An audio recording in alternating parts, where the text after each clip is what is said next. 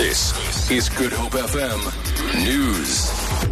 Good morning. Cape Town Mayor Patricia de Lille is expected to be elected for her second term as the mayor of the mother city when the city of Cape Town holds its inaugural council meeting today. The newly constituted council will elect the executive mayor, deputy mayor and speaker. The DA got just over 66% of the votes, or 154 seats in the recent election. Tandiswa Mao reports. No surprises are expected as the DA had already announced its nominated 13-member mayoral committee, which is expected to be confirmed by the council. Most members from the previous committee are expected to retain their previous portfolios. The ANC remains the official opposition after it got just over 24% of the votes of 57 seats. The EFF will be sitting in the council for the first time with 7 seats.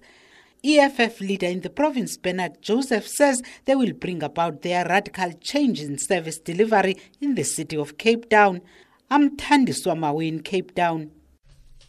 The IEC in the Western Cape says there will be no change to the allocation of council seats at the Bito municipality in the Southern Cape. The DA lodged a dispute following last week's election results, believing it should have secured more seats. The party received 48.5% of the votes, securing 6 seats. The ANC, which received 40.9% of the votes, also obtained 6 seats. The Active United Front secured the last remaining seat. Provincial Electoral Officer Courtney Sampson.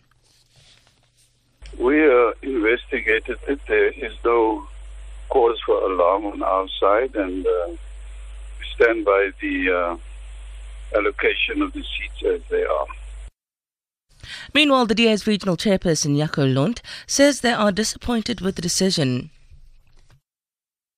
We're also disappointed that we only just lost the election by 41 votes.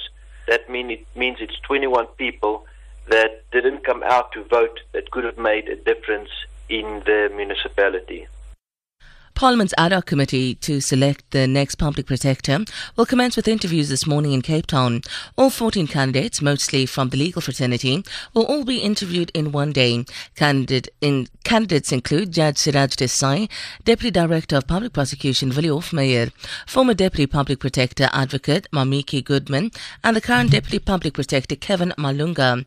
Chairperson Makosi Khoza explains how the process will unfold. We are going to each candidate 10 minutes to sell themselves to South Africans and to make their story known, why motivate basically, why they think they are the best public protector.